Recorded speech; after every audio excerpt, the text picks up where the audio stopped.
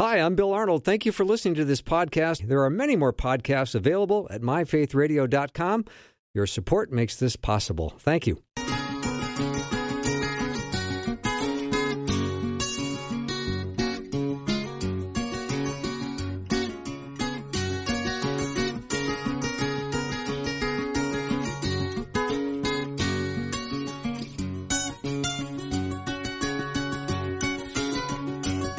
And a warm welcome to the afternoon show. I'm Bill Arnold, and I think of Dietrich Bonhoeffer as probably one of the most remarkable martyrs and theologians of the 20th century.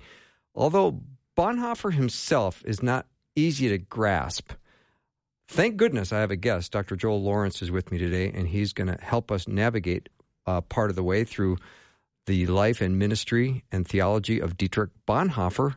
Joel is the executive director of the Center for Pastoral Theologians. He's got quite a resume. I'm going to spare him and not read it. Joel, welcome.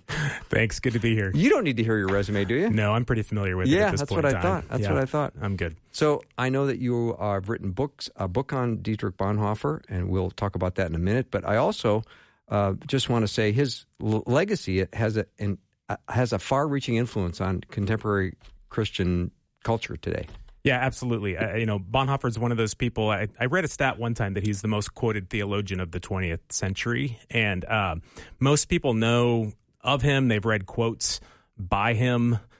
His theological legacy continues to endure. And one of the challenging parts of him is because he's fairly quotable. Oftentimes people hear quotes and snippets, but kind of the totality of what he was about can be a little bit harder to get our minds around. Yeah. But I think he's a super important figure and continues to be helpful for the church as we navigate the world. Yeah, I read Cost of Discipleship many, many years ago when my attention span was better. Right? Yeah. Because you do need a good attention span to get through Bonhoeffer. You do. And if you want to really test your attention span, you can dig into some of his earlier really theological, philosophical works. Yeah. Anyway, just to get things started, maybe we can talk about Dietrich Bonhoeffer and maybe start with the folks that may not be familiar with his work. Yeah. So, quick biography. Bonhoeffer lived from 1906 to 1945. I think probably what most people would be familiar with him for is his involvement in plot to assassinate Hitler. He was part of the conspiracy, fairly minor part in many ways, but certainly part of a conspiracy to overthrow Hitler. His theological legacy is really one of, you mentioned Cost of Discipleship. Yeah. I think that's kind of question of how do we follow the living Christ is one of the most profound things that he really centered on, and his theology was centered on. He wrote about, like I said, kind of philosophical theology in his early days, a lot about the church, what it means to be the church, a lot about, as I said, what it means to be a follower of Jesus and the living Christ. And that was something that was actually fairly unusual in his time, to really think about the resurrected Jesus, the present Jesus, especially in the German theological context of the time, where German liberal theology had discounted the resurrection, had discounted a lot of what we would consider to be Orthodox Christian theology. And he was tapping back into some of those themes, but at the lived level, not just at the theological level, but really at the lived level. I think that's why he's pretty compelling to people. Yeah.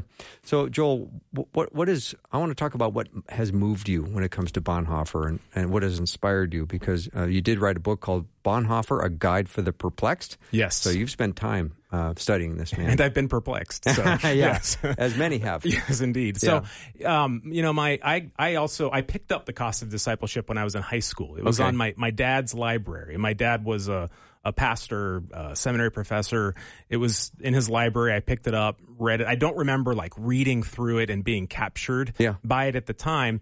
But when I was in I did a master's program over in England and was transitioning into the doctorate, and I didn't quite know what I wanted to do. I said, this is what I want to do. And then I went to my supervisor and said, I don't actually think what I said I want to do is what I want to do. And she said, well, that usually happens. It usually doesn't happen in the first meeting, but it usually happens. So you need to go figure out what you want to do. So she just sent me away for a couple months to read and research and figure it out.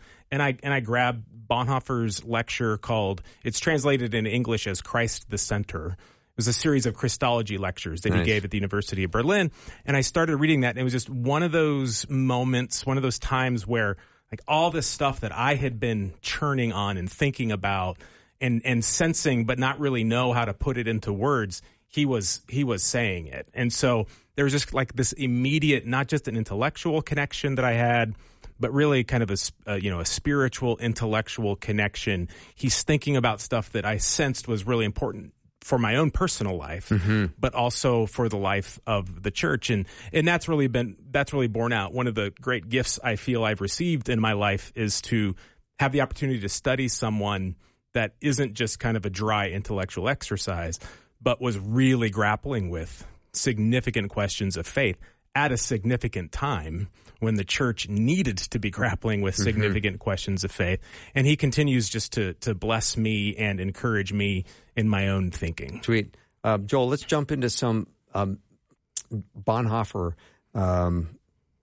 meat. Let's grab some meat and discuss it. Yeah. I mean, tell me something that you really love that he wrote, that you've grappled with, that you have thought about, that you've written about, that will be a real blessing to listeners today. So my favorite book of his is actually one of the lesser known books. It's called Creation and Fall. It's a theological exposition of Genesis 1-3. Awesome. And he's writing it in the winter semester of 1932-1933. January 33 is when Hitler comes to power. Okay. A mile down the road. Wow. From where he's lecturing. He's lecturing at the University of Berlin. This is Hitler's taking power at the Reichstag, a mile down the road. Wow. And Bonhoeffer's lecturing on creation and fall, on the story of Genesis. And what really has captured me about that book is Bonhoeffer bringing to life what I like to think of as the dustiness of humanity, like the material part of humanity that is inseparable from our spiritual being, but the earthiness of life. And he's thinking about God as creator, creating Adam out of the dust and breathing in the life of God in a way that has really helped me to think about what God intended for us as humans, and that our material selves are not a degradation of our spiritual selves. We're created to be this combination of dust and breath, of dirt and life. And in that comes a very celebratory mood that I think runs through Bonhoeffer's theology. He talks later in his prison letters about the importance of the Old Testament and recognizing God establishes parties regularly for Israel to celebrate his goodness, to celebrate the creation and the creator, and to worship the creator. And I think for me, that has really been an important work in helping me to understand my own humanity, the humanity of the world around us, the deep need of the fallen world around us, but to grapple with that need, not in a escapist kind of a spiritualizing way that can demean the material part of who we are, but that really lifts that up into the fullness of our faith and our life with God, encompassing all of our lives and the totality of our lives. So that's something that Bonhoeffer really, I think, understood well, is the totality of faith, that it's not just a segment of our lives, but it demands all of who we are. The cost of discipleship takes up all of who we are.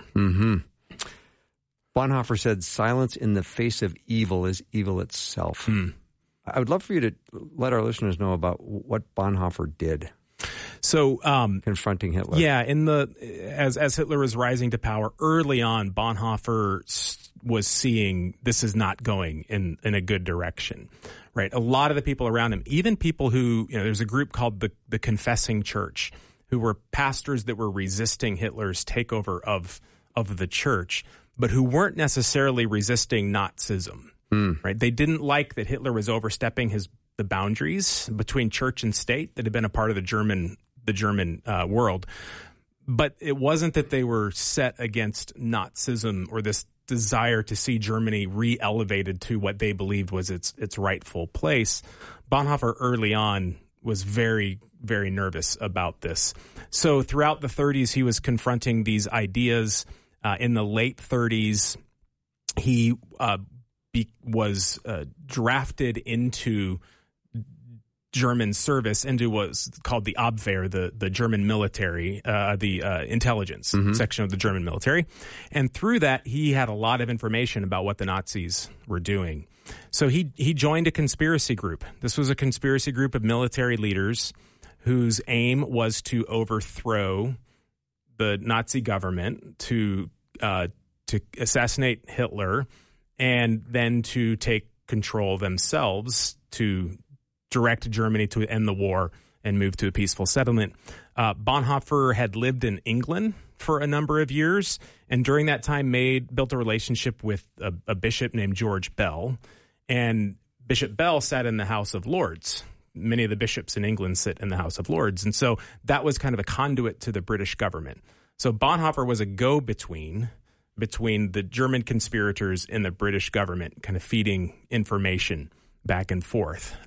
So he wasn't, involved at the heart of the conspiracy. He wasn't the one who was going to set the bomb that was going to kill Hitler. But he really wrestled with, what do you do in this kind of a situation when up is down and down is up? What is the question he asked himself is, what is my responsibility? And he makes it clear he wasn't asking the question, what is the right thing to do? In his mind, there was no real right thing to do. He felt anything that he did was going to bring guilt upon himself. Mm-hmm. His question was, what would I rather stand before God having done? And for him, the answer was, I need to act in this way, as he talked about, to put a spoke in the wheel, to do something about the machine that is killing people. And he never did that with the kind of confidence of, I'm doing the thing I should be doing, or I know exactly that this is the right thing to do. He got to the point of saying that's just not the proper question in this context to be able to answer. So he begins his book on ethics, saying the thing you have to do when you come to ethics is the thing that you have to do away with the thing that most people are coming to do, which is to answer the question, how can I be good and how can I do good? Mm-hmm. And he says that's not the right ethical question. The right ethical question is, what's the will of God? And we're not always going to know that in its fullness. And yet we still have a responsibility to act. We still need to do something and take upon guilt if that is part of what we are called to do. And stand before God then, appealing to his grace and doing the best that we can. Oh, that's really solid. Bonhoeffer also says being a Christian is less about cautiously avoiding sin than about courageously and actively doing God's will. Yeah. So this is something he was, I think, is an important part of his legacy. And he talks about this in a number of different places, but one of the things he says in his little book called Life Together, it's around the confession of sin. He's talking about the confession of sin. And as he's talking about that, he is reflecting on this question, right, of is the issue here in our grappling with our own sin, is our desire that whatever situation we're in, that we come out clean on the other side, or is our desire that we serve those around us, even if that means sometimes we will take on guilt? Now, that's not a kind of a carte blanche. You can just go sin. You can just go do whatever you want to do. He has a very, very detailed, I think, a very solid understanding of righteousness and obedience. But he also wants to take the focus of our lives off of ourselves. Yeah. And sometimes the problem that we have is in our desire to be clean or in our desire to avoid sin, we might actually be locking ourselves into a sinful posture of only thinking about ourselves or primarily thinking about ourselves. So good. So he talks about being for others. Yeah. That's a critical component of his theology. Jesus was the man for others. Therefore, we are called to be the church for others, and we can't be focused and locked in on ourselves if we're going to do that. That I want to keep talking about after the break. Dr. Joel Lawrence is my guest. He's written a book on Bonhoeffer called A Guide for the Perplexed, and we'll be right back. Okay.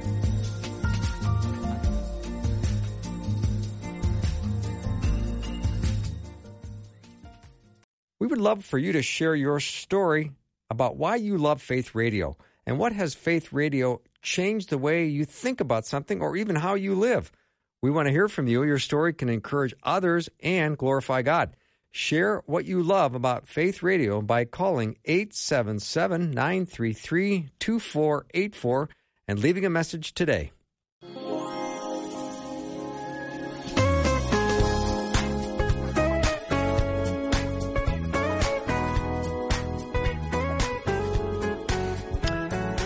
I'm back with Dr. Joel Lawrence, although I just call him Joel. He's the executive director of the Center for Pastor Theologians, and he's loves Dietrich Bonhoeffer's written a book about him. It's called Bonhoeffer, A Guide for the Perplexed.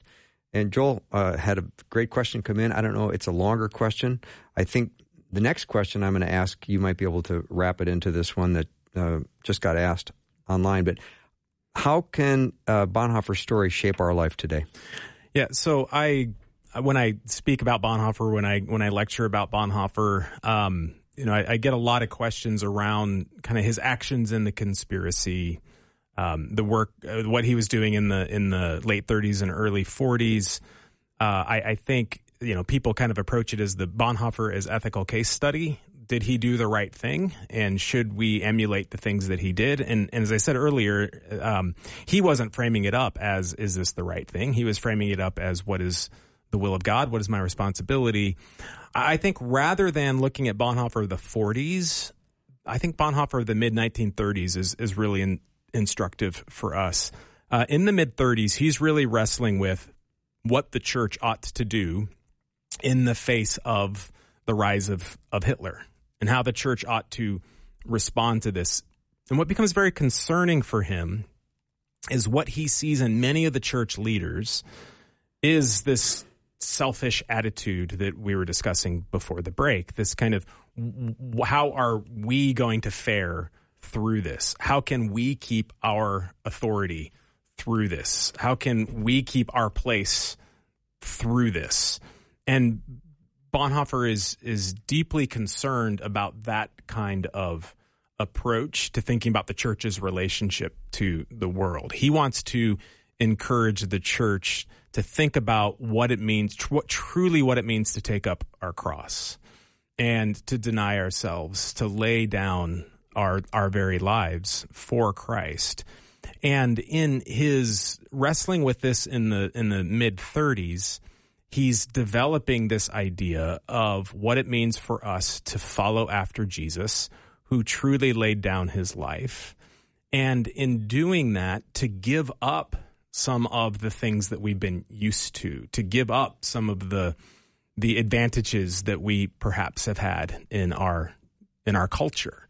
And as I think about where we are as the church today in wrestling with a lot of these questions about what's going on in the culture and cultural change, I think one of the concerns that Bonhoeffer would want us to wrestle with is our approach to the culture around us more about protecting ourselves, or is it more about laying down our lives and following Jesus for the world that is lost, and even for the world that may despise followers of Jesus, to not kind of pull in and seek our own, but to release things that we have been used to for the sake of loving our world with the love of Christ and demonstrating to our world the grace of God. It sounds like Bonhoeffer's getting right to the point.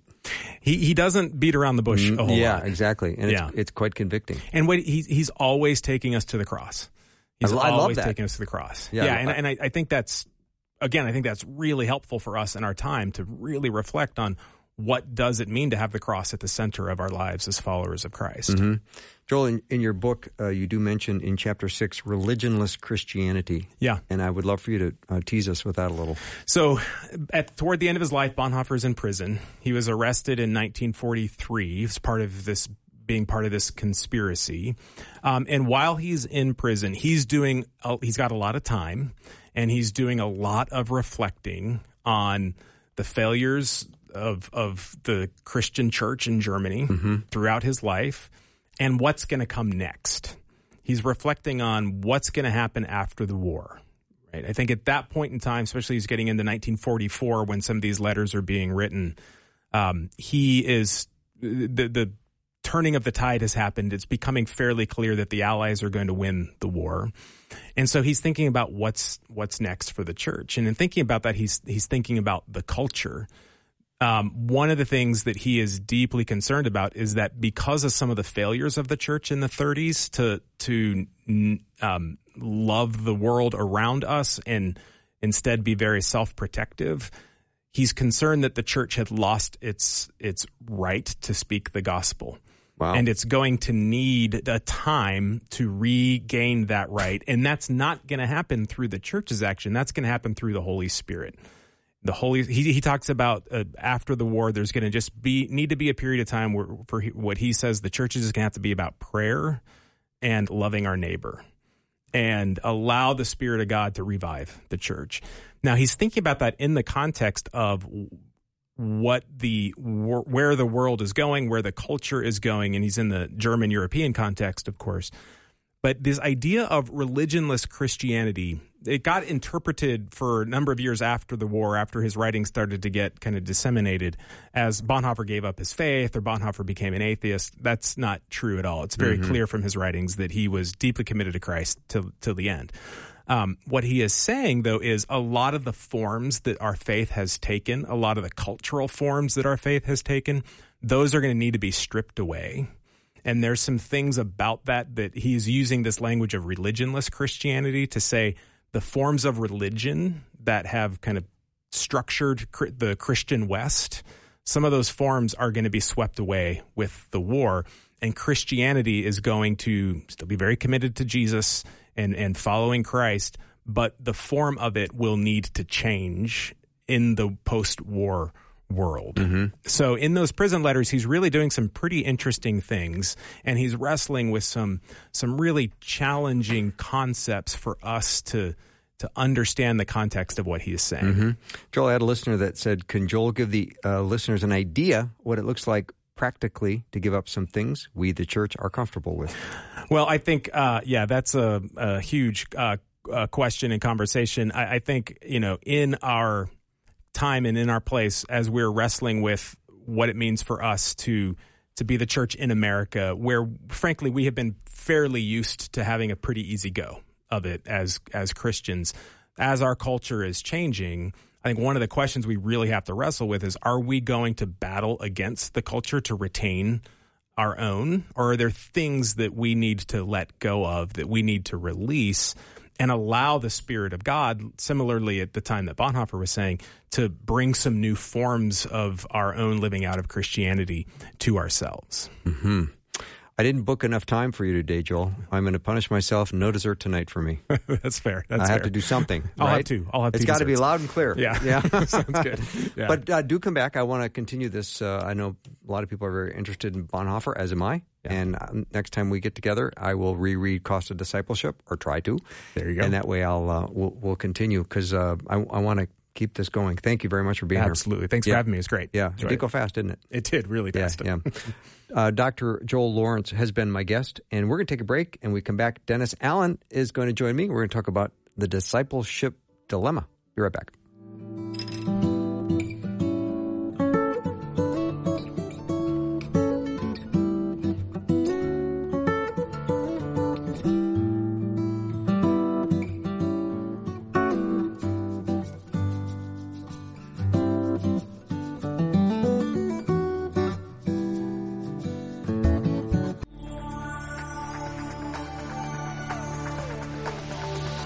It's the afternoon show with Bill Arnold. Prime time, drive time. Let's get it started.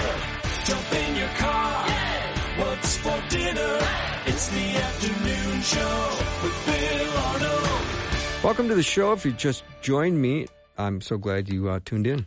Now, every day I try to be in a good mood, and I think today I'm in a good mood. But sometimes when I reveal information, it does not make me stay in a good mood. Like things like absolute truth does not exist for 40% of Christians. That's troubling to me. Talking about faith is not my job for 35% of Christians. And 92% of Christians do not believe sharing their faith is important. So that's a problem. We've got a disciple dilemma, and Dennis Allen is my guest. He's written a book called The Disciple Dilemma, Rethinking and Reforming How the Church Does Discipleship. I had him on a while back, and this is part 2. Nice to have you back on, Dennis. Hello, Bill. Great to be back with you. Yeah, you sound great today, almost like you got a new microphone. You got me. Well, last time you were on, we talked about the symptoms of the dilemma and the causes of the dilemma. Maybe we could just do a very short reminder of that. Great. Here's the soundbite that we would hope folks would listen to. 1, the dilemma's coming for your kids, coming for your grandkids, and probably coming for you. In all likelihood, we've all been infected, hacked by this dilemma. There's symptoms we could talk about, but we really want to get to the causes. The symptoms we can all see in Christianity today, and there's a bunch of those we could kick around as we go along, but the causes are really, really a big deal. But even beyond that, as a church, as leaders, I hope who are listening on your show will think, we got to go after the causes as leadership. If we don't go after the causes as leadership, we don't fix the dilemma. It's not going to get fixed waiting on others to fix it. Mm-hmm. Exactly. So maybe we can fast forward a little bit to the second half of your book, The Disciple Dilemma by Dennis Allen, and we can maybe talk about ways to address and steps to go forward and action to take. Well, terrific. Thanks. The problem setup that we just described, that Bill and I talked about earlier on the show, is that this problem has been circulating around us for 1,800 years. So both from the professional side and the people in the pews, we're kind of steeped in a culture that makes us all think everything's good, right, and normal. The only way we're going to change this, I'm going to start at the high level and drill down. The only way we're going to change this is for leadership to change the culture, the fabric, the DNA, the chemistry, the social momentum of the Christian communities, usually churches, that we live in. If we keep living with the Western ethos of the disciple dilemma, we're going to keep cranking out randomly a few disciples, but largely fragile, brittle ones. So we have to start with, how do we change the culture? And all right, now I'm very interested. How do we do that? Yeah, the first piece of this puzzle that I want to offer up is, I'm a business guy. I'm not a theologian. So my world has been going into struggling corporations. We joked last time, I'm into corporate repentance. You know, the word repentance means to turn around. Mm-hmm. So I'm into repentance. I try to help corporations turn around. And one of the things that we see is when corporations, organizations, groups of people don't understand their mission, they wander. The culture becomes random. It kind of goes to whatever's popular in the culture, building brand, building power, building affinity, building tribes, building social causes, and so on. And I hope a few people are listening to some of those adjectives and adverbs and going, oh, yeah, that kind of sounds a little like the church. We've got to get back to the primary mission that Jesus Christ laid out in the Bible. This is what Christians do. This is what churches do. Here's the base mission. We've got to focus on that first piece. What's the mission of the church? Yeah, amen to that. All right, let's talk about learning. We have great resources and material. What's missing there? This is the interesting part. I'm so glad you brought that up, Bill, because we tend to think of the problem as conquered by learning. In other words, education of the people in the pews is the answer. It is a piece of this. It's a really important piece of this. But this is something you and I have talked about before. We don't want pastors to get on a guilt trip or live under shame burdens or the I'm defective or my church is defective mentality. It's absolutely not that. The process that we're about to talk about, which includes education, which includes worship, it includes praise, mission trips, ministries, small groups, and all these things, begins with us as a group recognizing that we're off the biblical track. And education, one piece of this, has to be tied to relationships, into the development or the making of disciples, and into all of us following Christ. So there's four pieces, education being one, relationships being one, making more disciples, and then all of us following Christ. If we start to think about that as leaders, we start on the journey of turning our culture around and getting on the mission Christ gave us. So good. And I think, Dennis, when you look at the battle that's going on between light and darkness in the world today, if we're not fully equipped disciples, we are not going to make a difference. Yeah, we're not salt and light then, are we? We're just some little water that's laying around on the ground, just like all the other groups that are trying to fix things. Yeah, and if we're part of that group of Christians that don't believe sharing their faith is important, or saying that our faith is living out our faith is better than talking about it, there's a big percentage of people that feel that. And I think that's a very important thing to do. But we also, faith comes from hearing, and hearing by the word of God. We need to speak the words to our friends and neighbors and coworkers and everyone else in our circle of influence. And part of the cultural dilemma that we notice in the research when it talks about people who feel like they can't share their faith or it's not their job to share their faith is there's an idea. And by the way, what I'm about to say, I mentioned this on the last show. If you really don't like what I'm saying, you can blame Bill because he let me on the show. It is the idea that we have a general sense that everybody is supposed to be a Billy Graham. Everybody's supposed to be an evangelist. And the New Testament, Paul makes it really plain. Some of us are that, but not all of us are that. Right. But here's the big but. Every single one of us has no option in Christ but to be a disciple who has a reason for the hope to give an answer to people who ask you. That's a different play than feeling like everybody's got to get in a pulpit. Everybody's got to get a bullhorn and stand on a street corner and scream the gospel, which may be perfectly fine for some. We all have to come back to this idea. Are we ready to try to walk alongside another and give them, when they ask, the reason for the hope? Yeah. And I would say, Bill, one other piece before I hand it back to you to toss me a hardball on this is many times in Christian culture, as we look at the research, people believe they have to debate, tribalize, demand, politicize, cause, woke, or demand that people conform to a moral agenda before we're willing to give them the reason for the hope that's within us, when in fact, as a disciple, our job is to reverse that and to walk alongside people till they say, Bill, you're really weird. What makes you tick? Mm-hmm. Yeah, I get that all the time, Dennis, so thanks for letting everyone know that I'm weird. But First Peter doesn't let us off the hook about sharing our hope that we have. You know, Paul says that some of you are teachers, some of you are evangelists, but not everyone. Some are. But First Peter says, no, it's all of our jobs to share the hope we have in Christ with others. It's not a go and sell or a go and yell. It is when we're asked, and we should live in a way so that people do ask. And in there is this core of changing a culture so that disciples really do look, I'm going to use the word weird, out there in the world. Mm-hmm. So as I talk about this with the leadership of the communities that we're speaking to, we're trying to say, look, we're not trying to blow up your church. We're not trying to condemn the size of your church or the denomination of your church or even the things that you guys think are important. But we are asking you to say, if in fact Christ has called you as leaders to lead and not simply manage, then let's lead in the mission Christ gave us and start the revolving turn of our culture back from modern Western discipling, which doesn't work, back to the model Jesus gave us, version 1.0 discipling. Yeah, I want to talk about that. Dennis Allen is my guest. He's written a book called The Disciple Dilemma, Rethinking and Reforming How the Church Does Discipleship. So let's go back to Discipleship 1.0 versus Discipleship 2.0. Newer isn't always better, is it?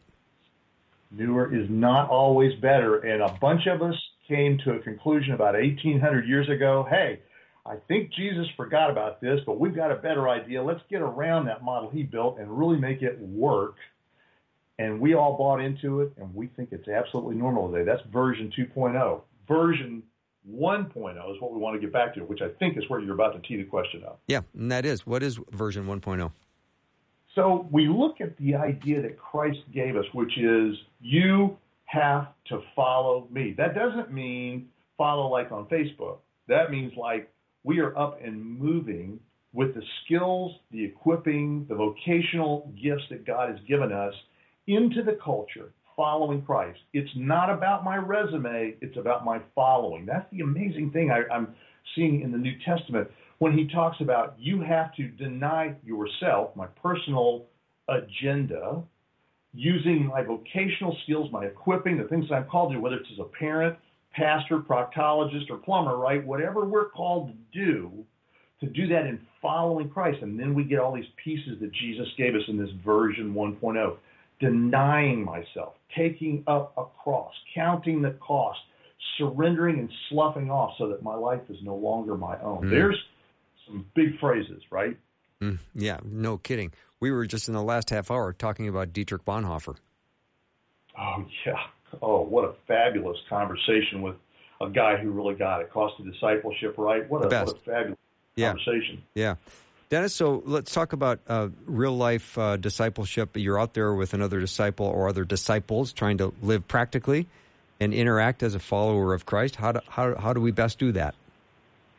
This is one of the great things. We talked about education a moment ago, and the church has so much resource in terms of stuff you get online, what your pastors are preaching about, which is beautiful and wonderful. But this relationship piece, Bill, this is such an absent concept. There are certainly small groups. We all get together on a small group. We have our men's group or women's group. We have our Sunday school classes. We have our seminars. But the relationship where I'm going out with we call them a wingman, right? Like in a fighter pilot concept, you're flying close formation with another alongside you in real life.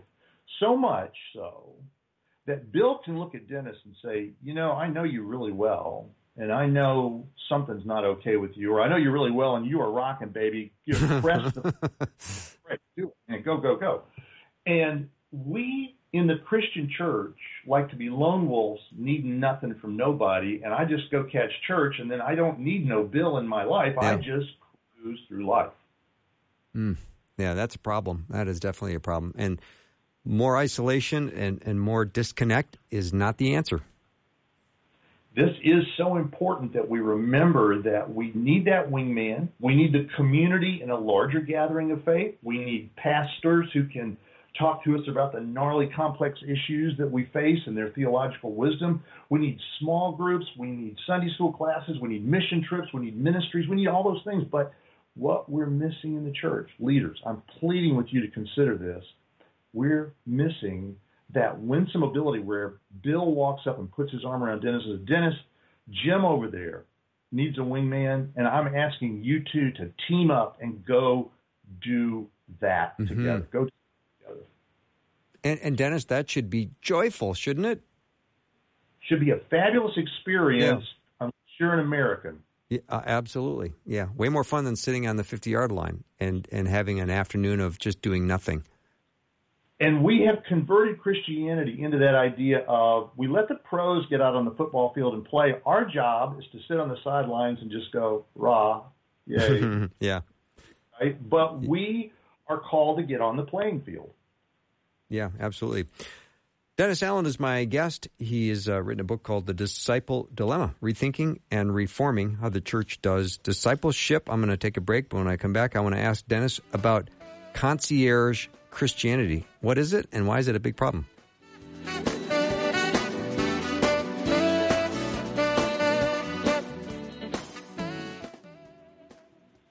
Faith Radio and Afternoons with Bill podcasts are available because of listener support. If you are a supporter, thank you so much. Becoming a supporter today by visiting myfaithradio.com.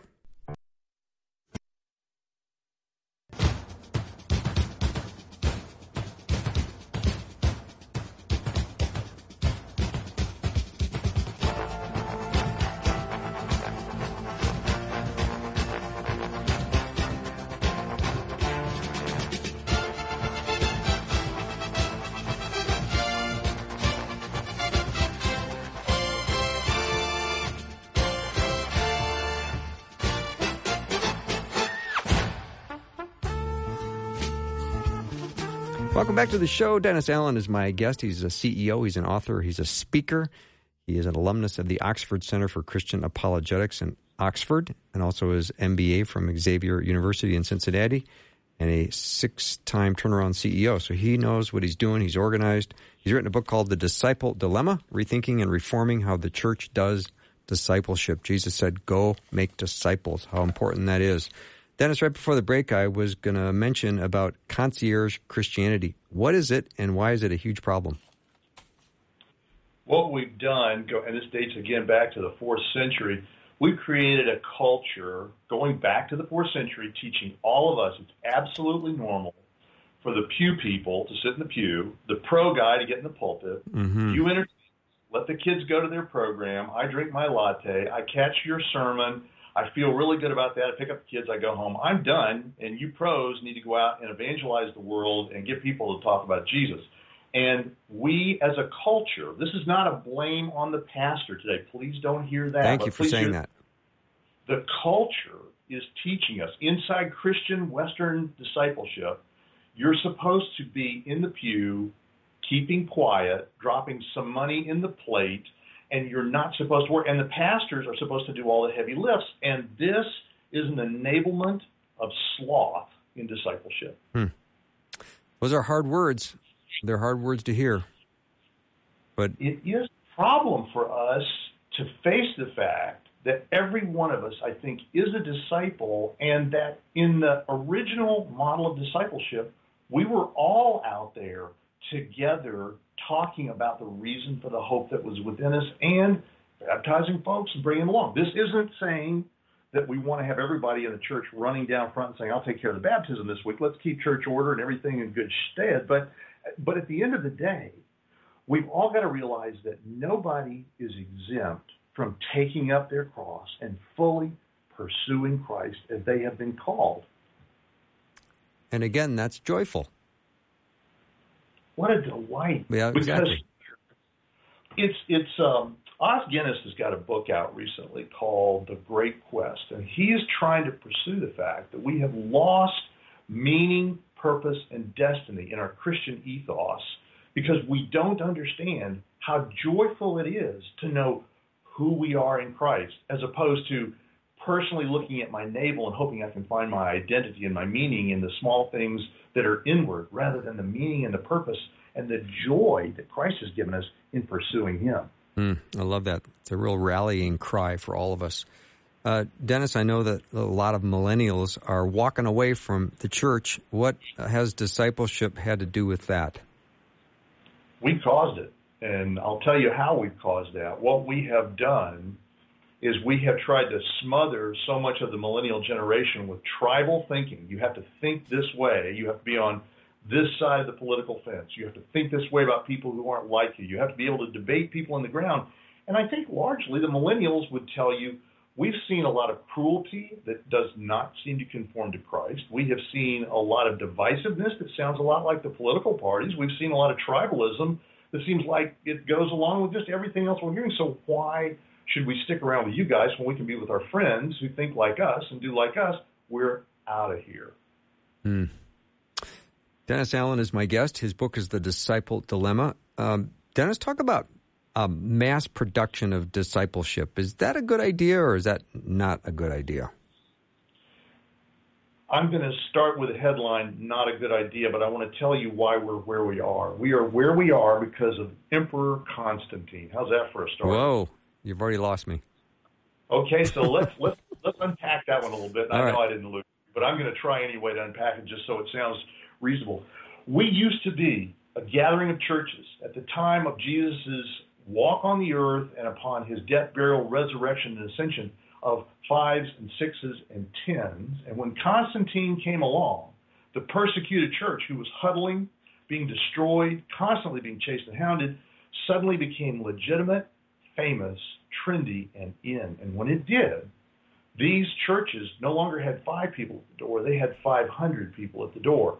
They started packing them in the pews, and as you can imagine, if you were a pastor of 5 and the next day 500 are showing up, you're going to probably just pack them in and try to figure out how you handle this later. And the way we handled it was, you guys all get inside, sit up, shut out, and we'll deal with you when we get a chance. And the church became crowded underserved in the individual responsibility of me being a disciple and overserved by the professionals just trying to keep everybody moving ahead. And eventually we started replicating people who don't understand what it means to be a disciple, who don't know how to talk about the hope within them, and who really don't even want to follow Christ. Wow. All right, so let's look at this. This might be hard to say, but maybe we have created some fragile disciples, possibly timid believers, and there's been an exodus of people leaving the church. So what do we need to do to return to strength and vigor and make a difference in the world today? Here's my plea to leaders. If you really want to grow your church, stop trying to grow your church. If you really want to grow your church, as Christ told us that he would build up the church, we need to turn to the job of making disciples. Sometimes that's not really glamorous. It doesn't get the big splashy headlines, but the one becomes two, the two becomes four. And if you look at the math model of discipling as Christ gave it to us versus hoping the guy in the pulpit can sell everybody in the room to pick up on their discipleship, the math model of Christ, 1 makes 2, 2 makes 4, you will overrun the earth as you make disciples in that model. That's how we build a church, not brands and not commercials and not venues. It is in discipleship. Mm-hmm. Some of the statistics, Dennis, and I mentioned a couple at the top of the show, when I think of that roughly 80% of church attending Protestants don't have much spiritual development outside of the worship service. That's not going to equip people to be salt and light in the world. Not that they're not having great services at church, but I think we need to be better equipped. There's a problem with the clericalism that we've talked about, this concierge Christianity, because it says, I know that Bill and I know the pastors, they've got the answers. We can always call Bill on the show. We can always wait for the pastor to give us an answer. And we simply just are being entertained instead of deeply developed to be able to go into the outside world and give people the reason for the hope that is within us when they ask. Mm-hmm. I do get a number of people that will text into the show and they will admit that they have a little bit of timidity when it comes to sharing their faith, or they will get a gotcha question that comes up so fast that they feel like they get derailed quickly. I loved my experience at the Oxford Center for Christian Apologetics. I thought I was going to go over there and they were going to throw an encyclopedia at me and say, memorize all this stuff. They said instead was, stop trying to have an answer for everything. Get to know the human being, the imago Dei, the image of God standing in front of you, and together walk with them through their questions. And you won't have the answers, but look to the one who does and the scripture that can give you those answers. That's apologetics. That's discipleship. Mm-hmm. So we want to affirm pastors today. We want to let them know that we love them, care about them, and understand how much is on their plate. There's a lot going on in their world. 48% of pastors are trying to get out of doing what they do because it is such an overloaded, shame-based, how come, Pastor, you didn't pick up my political agenda or my tribal agenda or my mission? What a tough life. We need to love and support our pastors. And pastors, I'm asking you not to work harder. I'm asking you to reach out to some leaders amongst you and start rebuilding the mission of making disciples, because that will liberate your life and it will liberate the people in your life to be pursuers of Christ. Mm-hmm. I read some other statistic, Dennis, and of course I can't find it right now because the pressure's on. But I want to say that people were tithing more during the Great Depression than they are today.